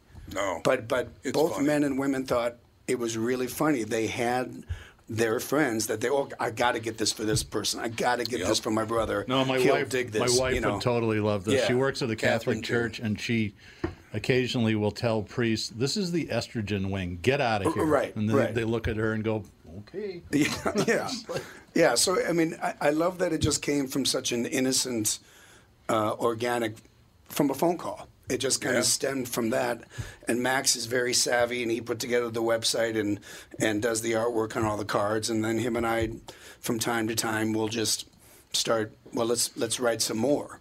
And we're offering people, if people have their own Harshables.com card that they want to submit, if it's good, we'll make a card of it and it'll be available. It's like all these cards that you saw are available right now at Harshables.com, and they're only $6. So it's a pretty easy price point for people. But we think it's really funny, and I just think it's time to have some humor, and I think this is a way to do it because you're directing it to somebody who actually will get it. Mm-hmm. You're not going to offend somebody. You're not going to offend anybody because you're getting it for the person that will get this. They'll think it's funny. My mom and I for years had a competition. This went on, 20 years, to send each other the sappiest cards for birthdays and Mother's Day and stuff. The bigger the flower pop-outs I could get, and she just this sucks. This is terrible. She got it. It was fun. One of the greatest cards I ever saw was my sister Peggy. When it was like 1970, and it was Father's Day, and she did not get my dad a card, and she rode her bike down to Snyder's, and she came back and gave Dad a card, and it was of an African American father, to my dad, and he just thought it was one of the funniest things. Exactly. He just thought, this is the greatest card I've ever gotten in my life. Way to spend a lot of time. I was right. I got a text from Sarah. She's listening at work. Oh yes, me likey lots. Me likey. Me likey lots. Me likey. There you go. No, but I think we need, forget this cancel culture deal and, oh my God, I'm so hurt by this. And it's gotten so bad that Sherry Shepherd or whatever, she's on The View or The Talk or some lame I know show, right? She actually said she could never watch Friends, but because there was nothing about her in there. She was on Friends. That's what I thought. She was on a couple of the episodes of Friends. Really? She wasn't. No, who was the one that was dating? God, I can't remember. David Schwimmer, because he dated a black woman on that show. Oh, but I can't remember who she was. Was she dating? I know that there was. Aisha. She was Aisha. Somebody. Aisha she was in the show. Aisha Tyler. Aisha Tyler. Taylor. Is it Taylor or Tyler? It's Tyler. It is Tyler. It is Tyler. You're right. Yeah, Aisha Tyler. What a beautiful woman. But yeah, she said she just never fit in, and she never liked it, and it was just terrible because it was too white. Yeah. So I said, I felt the same way when I was watching Sanford and Son. There was just nobody liked me on Sanford. Jeremy? You got Flip Wilson, you got Fred Sanford, you got Lamont, you got Bill Cosby, you got... What the hell? Yeah. I don't care what your skin color is. If you're funny, entertaining, you can sing, whatever the hell you can do. Yeah. I don't care. Why does anybody care as much as they claim they care? I hope not. I hope it's an act. Yeah, I don't know. Yeah. Max and I really tried to... Our intent is to not...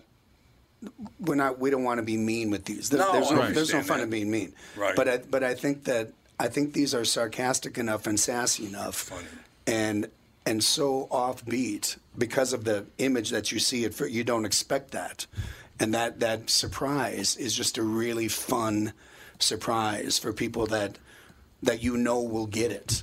I remember this had to be 30 years ago. I was watching 60 Minutes, and they did a short 5-minute segment about Hallmark greeting cards, and they had to separate the comedy writing team from the bereavement writing team because you'd walk into the funeral card section and everybody's just really depressed and down, and then you go in the other place, they're whipping phrases at each other and flipping everybody off. And well, I love the name too, Harshables. It's not even a word. Good. It's not.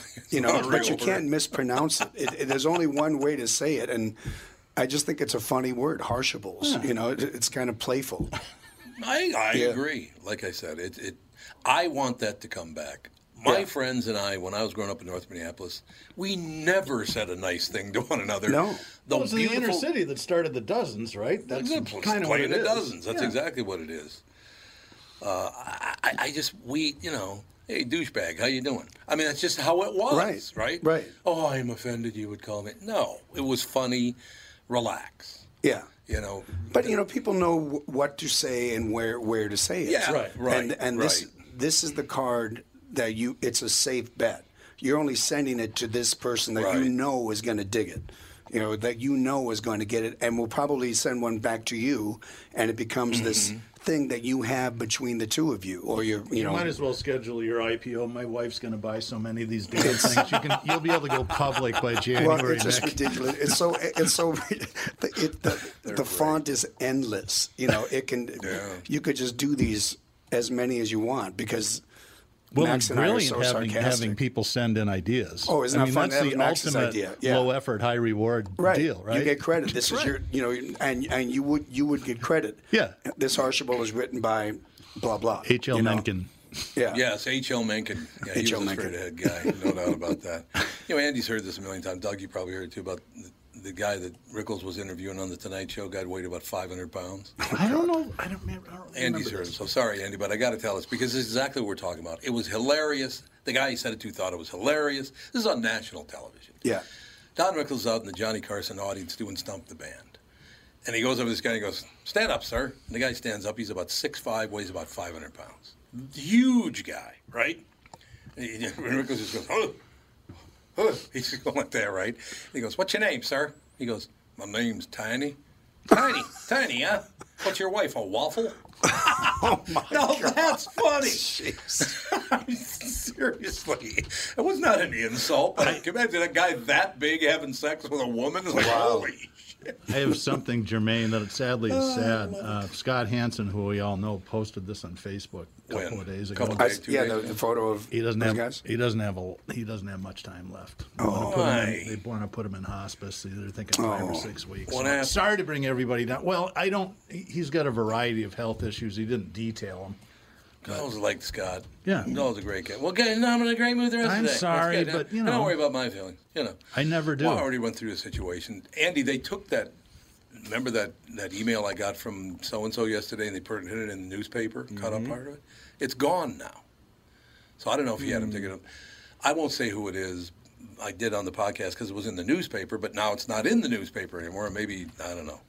But a very close friend of mine, that guy used to be on this show, just had a stroke. Oh, no. Yeah, he did. And I've been texting back and forth. I haven't called him because he can't put two words together right now. So it's right brain then, right? It's his fourth stroke. Oh, geez. He's 73, I think he said he is. But this guy was when the KQ Morning Show took off and got so huge, I was terrified. I didn't what am I going to do now? We get to a 30 share. What the hell am I supposed to do now, right? He would take me on top of this building at which he worked, and we'd sit up there on the roof and smoke a cigar, and he'd go, "Here's what you need to do." I mean, this guy's my hero. Wow. He's 4 or 5 years older than I am, and he just said, "No, you got it. Don't worry about it. It's a great show. You're doing a great job. Just here's what you do." And I did everything he told me to do. Worked like a charm. So you'll find out fairly. I don't. If anybody knows if it's a public story, I can identify the person, but I don't. Yeah, it looks like they retracted that part of the story. They did. They took it out of the story. That's interesting. Wow. So maybe he doesn't want. It might be. He doesn't want anybody to know, but it's already out because it was already in the newspaper. Let's take a break and come back with more depressing stories. Holy God, that 23 minutes flew by. That's not depressing. It's the love of another human being. Right. I think the world of both of these guys, and that makes me very, very sad. So, what are you going to do? We'll be. Good job, Doug. Yeah, Doug, way to go, my friend. Thank you. Somebody's going to drive. You taskmaster, you. Maybe we should cut the commercial while we do the show. That'd be kind of fun, actually. Whatever you want to do. On the show, we'll cut the. Doug produces enough of them; he can handle it. Yep. Andy records enough of them, so he can handle it. Do you care, Andy? Sure. We just cut it during the show. I think it'd be kind of fun to do it that way. We'll be right back to cut a commercial. It's going to be fantastic. Right back. There's a unique bond you and you alone have with a family member or a friend that is distinctly your own. A language and humor that defines the two of you that no one else in your life has. The person you know that understands your kind of humor. The creators of Harshables.com know that bond because they have that bond. Harshables are greeting cards for messages that are funny to you. When you need to send a message of sarcasm and humor in a way only you and your friend will truly get, Harshables is the greeting card you've been waiting for. Get it for someone who gets it. Harshables. They may not be funny to everyone, but they're really funny to you. And in the end, isn't that all that really matters? Each card is only $6. See the entire catalog of cards now at www.harshables.com. There. 52. Perfect. That sounded great. Would you like to take? Thank you. My pleasure. Cool. My pleasure. I'll go into the ad break now. And we're going to play that You into know what the you ad ought to break. do? Is just because is it a 60? No, it doesn't matter. Oh, okay. I was just going to say you could read one. It's a whatever. I didn't know you want. Well, you want me to read one? If you want to read one. Sure. I'm trying to think of which one would be 8 seconds. palatable. We need to. Well, it's all right. It's a podcast. You can go tell people to fuck themselves if you want. Well, Doesn't matter. Someone's here. Oh, is Peter? Peter's probably here. Yeah, he probably is. Come on in, lad. Oh, for Christ! Why don't you look any older, for Christ's sake? Because he's Batman. No, I've got gray hairs. You don't look any older than the last that's a like good one. 40 goddamn years ago. I've never liked you. You can sit there or here. You get the pick. We're doing a very informal show today. Okay, you ready? You ready for this, Andy? This part, and then you can. Andy. Oh yeah. Right Hi. on. Then you can just add it on. Okay. Yeah. Let me just turn everything on the mic off. Yep. Okay, here we go. Two guys, one arm on the other guy's shoulder, sitting on top of a red VW van. I'm curious, have you ever wondered how it might feel to tell an interesting story? Harshables.com. That was almost exactly 8, so there you go. Now it's a 60 and you can... Yeah, baby! There you go. Charge them $2 grand a minute. You got to see these cards. All right, I'll go into the commercial. Oh, you seen them? Oh, They're fantastic. Go to the commercial break now. So all right. We'll be right back. Tom here for Shift Real Estate. Last year, about this time when we were making plans for Key West, I met the folks from Shift Real Estate. And when I heard the Shift story, it made sense to me. It made sense to my kids, and it makes sense to pretty much everybody that's heard about them. Shift Real Estate saves home sellers thousands of dollars on real estate fees. How do they do it? Shift lists for a flat fee of $5,000. You work with a full-time salaried agent. They take professional photos and videos of your home, list it on the MLS, and market your home online, all for a $5,000 flat fee. Call Shift Real Estate and tell them about your home. Tell them that you heard me talking about it, and they will tell you how you can save $10,000 or more when you list with Shift. It's the common sense way to sell your home. Visit shift2sell.com. That's shift, the number 2, sell.com. Because life is expensive enough. Hey, it's Tom again from my friends at Profile. Let's face it, when it comes to losing weight, most of us don't care how we get there. But once we reach our goal, we end up right where we started and gain it all back. That's what I love about Profile. Profile's in it for the long haul. Profile knows that losing weight isn't always a straight line. There are lots of ups and downs. I'm so thankful my Profile coach, Danette, is there to really keep me on track when I need it most. I cannot say enough about Profile. I tell Kelly at Profile that it's changed my life, and it can change yours too. There's no question about that. Profile has 6 metro locations as well as Mankato, St. Cloud, and Rochester. Don't wait. I am telling you, I absolutely believe in Profile. That is a fact. Call today or visit profileplan.com for a location near you. Visit profileplan.com. That's profileplan.com. Oh, and mention promo code KQRS for a special discount. Profileplan.com. That's profileplan.com. Hey, I just got out of the meeting. I can't even tell you how different it was from what I expected. Well, you know, I'm uncomfortable interviewing in the first place, but I didn't feel that way there. Everything they said made sense to me. Yeah, and Priority is the largest same-day delivery company in the Twin Cities. And after all these years of doing it for someone else, I'm ready to be part of something bigger. A job? That's what I have now. You know I need more. Driving is what I do, and Priority Courier Experts is where I want to do it now. I know, and that's the best thing about it. I could never afford to buy a truck like that on my own, but tomorrow, because they believe in my skills, I'm taking out the first brand new truck that I'm going to own on the last payment. I can't wait to be in their fleet. I can't wait to be the next expert on the road. Yeah. After 20 years of driving side by side on the road with these guys, of course I'm excited. And all I did was check out Priority.com. Easy. Priority Courier Experts. Every time you call us, we deliver.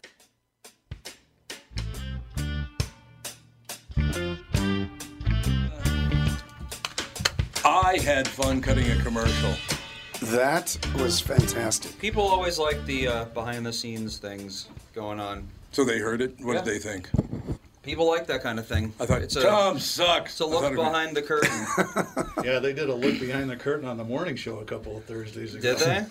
Oh. Yeah, yes, they that's did. right. You do tell. And Pat Eberts is in here. Yeah. We have to record a Nissan commercial, and they kept the feed live going out, and it's a good thing we didn't talk about what we normally do. Oh, yeah. You know, that son of a... Right. Yeah. Shelley Wilkes is terrible. Yeah, well, I do that anyway.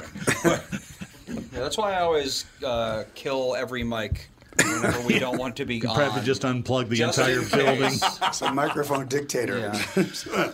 Ladies and gentlemen, I cannot believe the talent just oozing out of this room now. You got Doug Sprinthal. You got Mick Sterling. You got Andy. And you got Peter Bourne, Mr. Janitor. Oh, and by the way, people actually think you were the janitor. I know.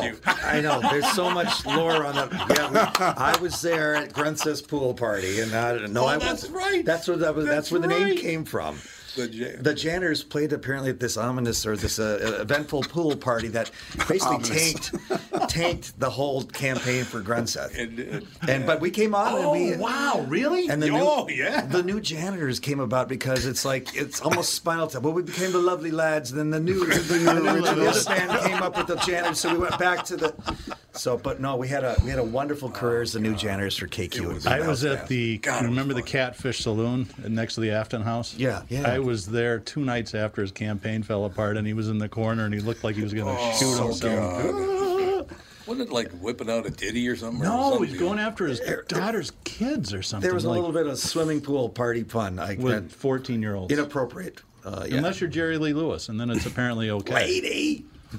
Not Jerry Lewis, Jerry Lee Lewis. Married his cousin. That one. Oh, yeah. Sorry. This is Peter. Are we on? Is this on, too? No, not anymore. So good. I can let my hair down. Actually, what the hell's the name of that shithole again? What? That website. YouTube. Yeah. Okay. Girl. I thought you were talking about Harshables. Oh, wow. Oh, well. This is a very hot and cold show, I tell you what. Yeah, exactly. Things can turn in a minute here at the Laugh Lounge. They kicked us off of YouTube for some reason. Whatever. Yes, they did. Well, I'm happy to be here. Thanks for the invite. This is good to be here. No, I fought it. It was Doug's idea. I know. He's pushing it all the way. I got too many stories on Tom. That's we're going to talk about all the boating stuff and car selling secrets, but it's interesting to know that this big boat that Peter and his wife brought back from the dead, 60-foot long cruiser, somebody else in this room just got married on it about a month ago. That's right. We didn't receive invitations. For some Wait a minute. Let me look through those cards again. By the way, hold that up again. We interviewed Bobby Rush last Thursday. I saw that. It was great. Oh, Bobby Rush. I saw him at the God, Dakota. was he phenomenal. Yeah, I bet. Amazing. Let me tell you a story. Boom, boom, boom, boom, boom. And we had what's it called? Geo traced him. We traced him back to Monroe, Louisiana. You did. Wow.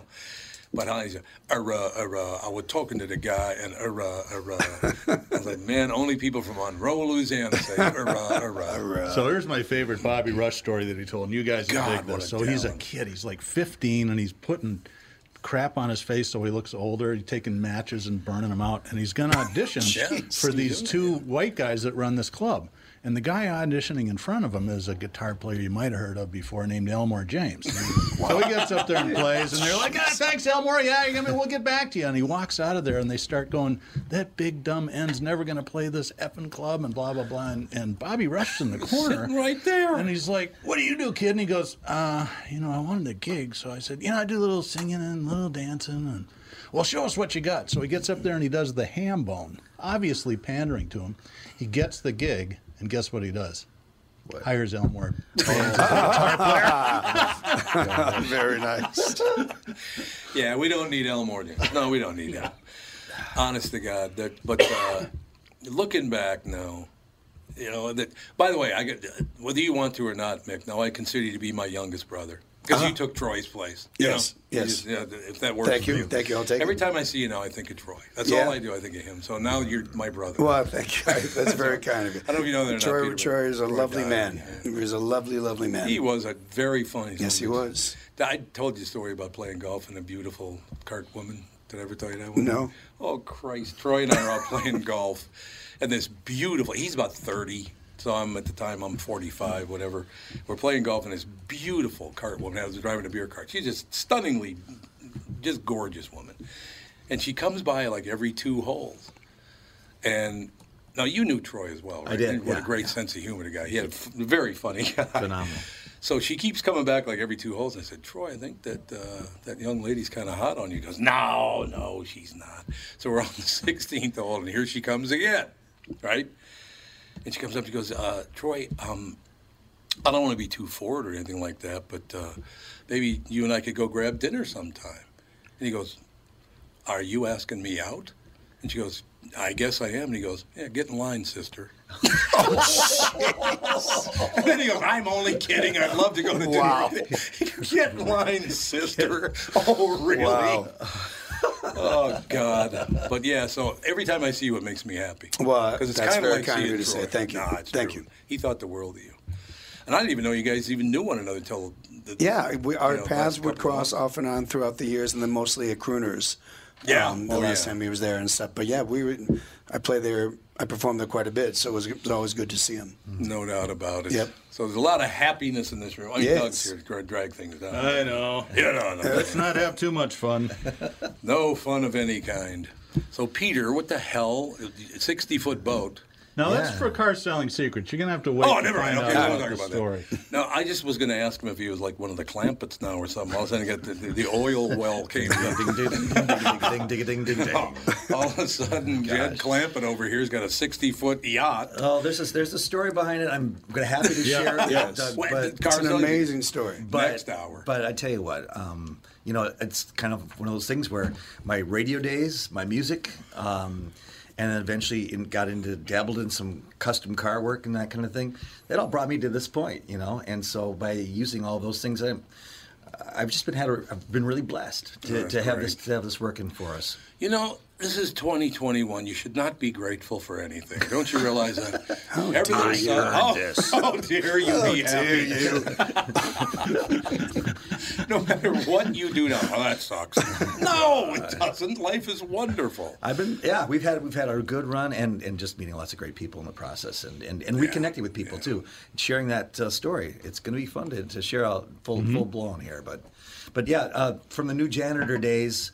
Mick and I were always crossing paths. He was gigging, we were gigging, and it's fun to reconnect with Mick as well. About 1.5 years, 2 years ago, we got together and kind of really nailed it down to reconnect, and it's been a great thing. It's been terrific.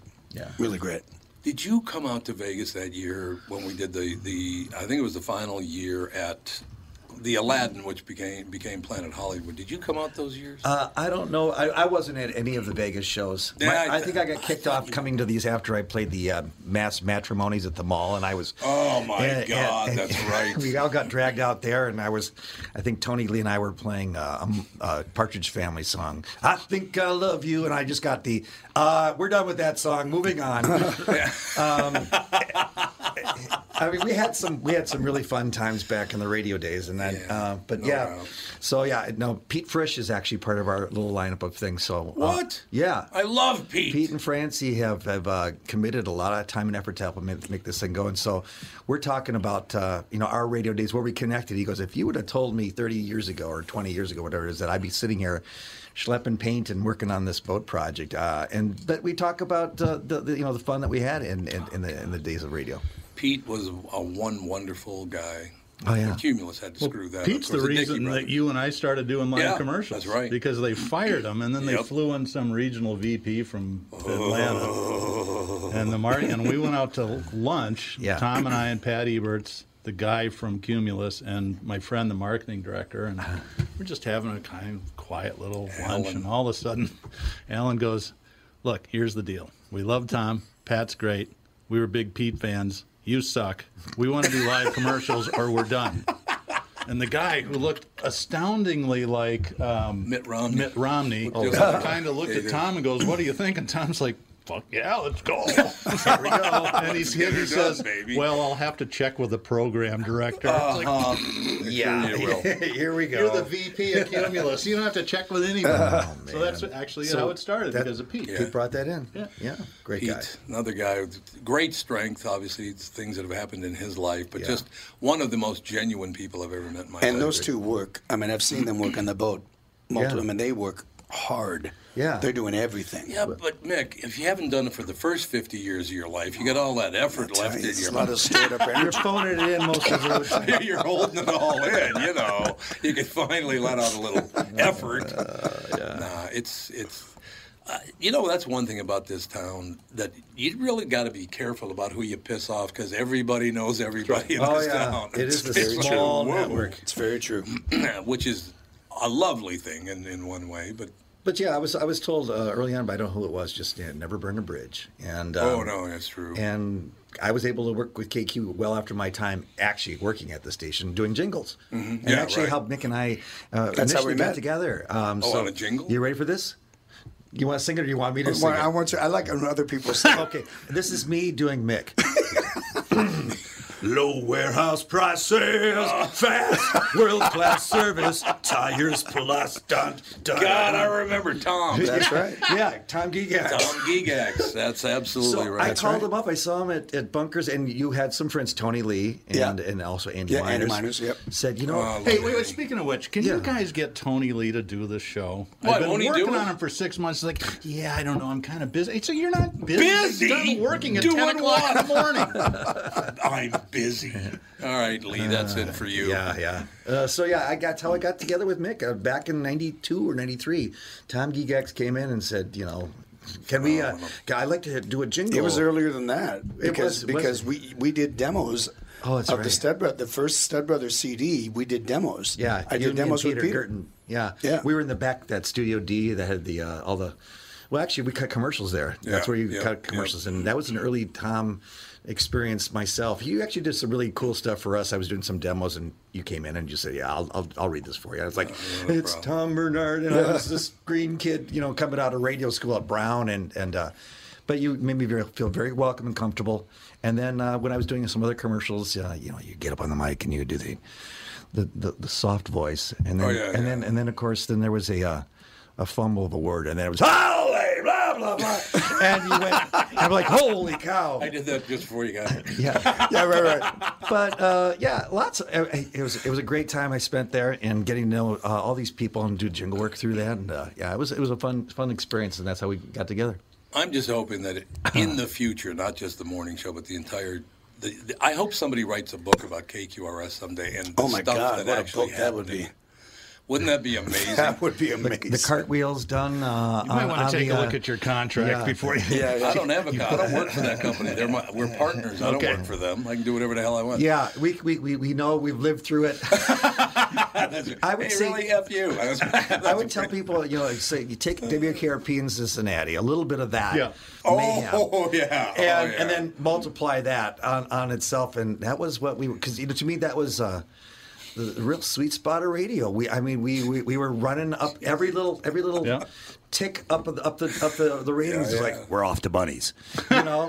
We got to go to Bunnies. Got to go to Bunnies, but it was a great time, and I can't wait to kind of revisit some of those. You were on Highway 100 back then. Yeah, I was going to say it's a long drive from Southeast Minneapolis to Bunnies. There's plenty of bars in between there. Right down the block from here, 917 North Lilac Drive. That's right. Yeah. So let me ask you this, Peter. When people find out that you work there, do they always ask you the question? Oh yeah. Is he a prick? What's he really like? I know. I've started messing with people. They ask me that. I say, why would you ask me that? I say, he's an a-hole. We're not even friends. It's all an act. Really? He flips the switch. That's great. I do find that to be very, very. When I answer that question, I answer it's like any family. It's highly dysfunctional. You had a whole cavalcade of other people as part of the morning show, and I said, here's what you get. If you're getting somebody who's sounding rather aloof and missing and fumbling papers, that was not rehearsed. Right. That was just you get what you get. Yeah. And I think that was part of the magic. I think every family in America had the dynamic of that. I thought that was part of the successes. I mean, you ran the volume control and was able to turn people up and down. Which I should start doing again, believe me. And by the way, wearing a really damn good pair of Zubas most of that time. Oh, yeah. Yeah. You know they're both dead now. No, really? Both of the Road Warriors are dead. Oh, I remember when they came in. Joe just died, about 6 months? That's right. Maybe a year ago now. Oh, wow. Yeah, there was an era where that's all we wore is our pajama pants. Pajama pants coming to work. Everybody had their pajama pants. Oh, man. But yeah, just fun stories. I can't wait to kind of continue to banter about that. One more quick one. Then then we got to move on. I will never forget. Something happened on the air. I said something, and somebody got all pissed off. So they flew the executive vice president in of ABC Disney, and oh, my God, he's going to come in. So we sat at a table like this, and the general manager is just kissing the guy's ass. He's like, could you take me over the wall and kind of educate me on how the inside of ABC Disney really works? And could you just suck it up to the guy, right? Take me over the wall? Over the wall. Yeah, let's take me over the wall. Sure. That's exactly what it was. Wow. So we're sitting there, and I'm just kind of listening. I'm not saying anything or whatever. And the guy said, so, Tom, we got to bring you in the conversation now because there are a couple of things that are really going to be a problem that you did. And I went, really? Fuck you. That's how the whole thing just changed. Oh. Right on the top. And that was kind of the end of the meeting. And he went back to Los Angeles. And, our general, Steiny looked at me like, what's he going to do? Right. Get the hell out of here. But you came in, you had the chutzpah. Well, having a 30 share didn't hurt. Yeah, really. Yeah. I think we're beating Seinfeld at this point. Yeah, exactly. Yeah. But it was all of that. You have a 30 I shut this off. Oh, my God, it's an Italian woman. How does that ring if the ringer's off, Andy? I don't think the ringer is off. Yeah, I'm guessing it might be a setting. Why don't you leave me alone? Here, there you go. There's a switch. That looked good to you? Right there. Shut off. There you go. Nobody ever called. Kelly knows better to call me during the show. Typical Italian. That's all I have to say. No, Kelly Ferrara, she's great. I worked with her at Profile for a while. Now we're talking about doing some other stuff together. Married to a St. Paul cop, too, by the way. My favorite kind of person. Well, it seems to be working. You look like you need a couple of cheeseburgers, Bill. The shirt's not exactly fun. I got down 83. I want to lose another, probably. You know who else is on that? 18 pounds. I mean, you don't know the answer to that. It's a rhetorical question. We went out on the Mimi, the Hubbard deal, a couple nights ago with J-Lo and his wife. J-Lo's dropped 75 pounds on the same thing you're on. Oh, I didn't know that. He looks tremendous. He goes, J-Lo, your buddy? That J-Lo? Yeah. Jesus, Palomino. Yeah, he looks great. He goes, I'm off all my asthma meds. My blood pressure's lower. Terrific. So I asked his wife. Which program are you on? How's the sex life? And Profile Plan. Okay, Profile by Sanford. I think I believe T. Denny owns it. And you're down 83. Good for you, man. I'm gonna go from 316 to 215. Oh, that's fantastic. So I asked his wife, Karen, I said, so is sex life better? And she said the weight was never the problem with that. She's a great gal. Tells it like it is. The weight was never a problem, so don't worry about that. No, it works out right. Basically, it's just do what they tell you to do. Right. I mean, if you do that, then you're great at following directions. Fuck you too. What are you, a vice president of Disney now? Or? By the way, I wish Disney'd stop kissing everyone's ass. They got to stop this. It's like, we got to. Like, shut up for Christ's sake. I love Disney. We're going to Disney World again in March. They're open every again year now. Yeah, they're open again. They're up and running. Yeah. We go out every year. That was the biggest mistake I ever made. I took Catherine to Disney World the first year I met her, and we've been going back every year since. And I think the tickets are only like $4,000 or $5,000 a piece now. So it's a value. It's a real You've value. got Epcot Center as well. You see, it's tagged on there. Yeah, that's right. It's a twofer. It's a twofer. Okay, I'll close Disney with this. We're walking along all the lands at Epcot. Mm-hmm. We're walking through Mexico, and then you go to blah, blah, blah. And you're about to go to Japan, right? We're about to enter Japan, And it might have been a Southern woman in front of us. By your accent, I'm just guessing she might have been from the Deep South. And she says to her little kid, well, looky here, we're in Chinese land. Oh. You remember that, Probably Andy? not Yes, the I do. secretary. Andy was It's there when one of my first memories of Disney World, actually. Not the Secretary General of the United Nations, likely. No. Oh, my God, I'll never forget that as long as... And Andy looks at us, and they're like, okay. Chinese land. Chinese land, yeah. Don't worry about a thing. So, now, you two guys met first. Peter and Mick, you met where first? Well, at KQ. At KQ. Right at KQ. Yeah, okay. I invited him in to sing on a jingle. To do the jingle. Okay. He just so that's when you didn't even know him then. No, you didn't like his I just work. knew of the legend of the lore. The legend of Mick Sterling, ladies and gentlemen. That's all I knew. But yeah, really solid individual. Came in, knocked it out like first or second take, and it's taunted him ever since. Yeah, that's right. There's a sax player, his name is Goldie, and he every time I see him, he sings that song. Tires Plus. Yeah. Oh, no, where else God, I wonder whatever. I was trying to think, what the hell was it? Because Tom Gigax went on an eating program. It wasn't about weight, it was about eating more healthy foods, right? Yeah. Okay. And we're sitting at some kind of an awards dinner or something. We're at the same table. Tom was always a great guy to me. He was a very, very nice guy. Yeah, me too. But he's sitting there and he's got all this, I don't know, what's that hippie crap called, all that food that... tofu or vegetables? Yeah, vegetables, yeah. Vegetables. Herbs and spices. What's that you're eating? He goes, well, it's the blah, blah, blah plan, and this is how they tell you to construct your dinner. And everything. She goes, so what's that going to do for you? He goes, well, it's a very, very healthy way to eat. And she goes, you know, it's about 3,500 calories sitting on your plate there. Man. Correct. I have friends that go on diets from time to time, and they think that if they eat a salad, they'll be fine with a half a quart of Russian dressing. Exactly. On blue cheese on there. Keep that blue cheese cooking, baby. And I remember someone we knew, I don't remember who it was, but I remember they were trying to lose weight, and they were having trouble. And they were like, I don't understand what's going on. I added a salad to every meal.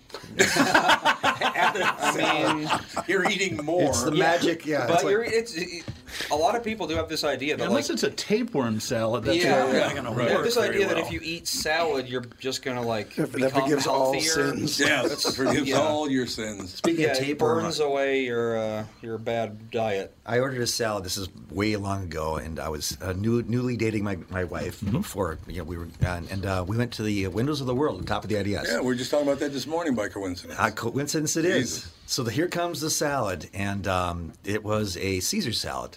First time, never been impressioned. Was very impressionable, and there, lying in the center salad, is the anchovy. Yeah. Oh, so it was a real one, and it was a real one. So I, my good man, excuse me, just want to let you know there's a worm in my salad.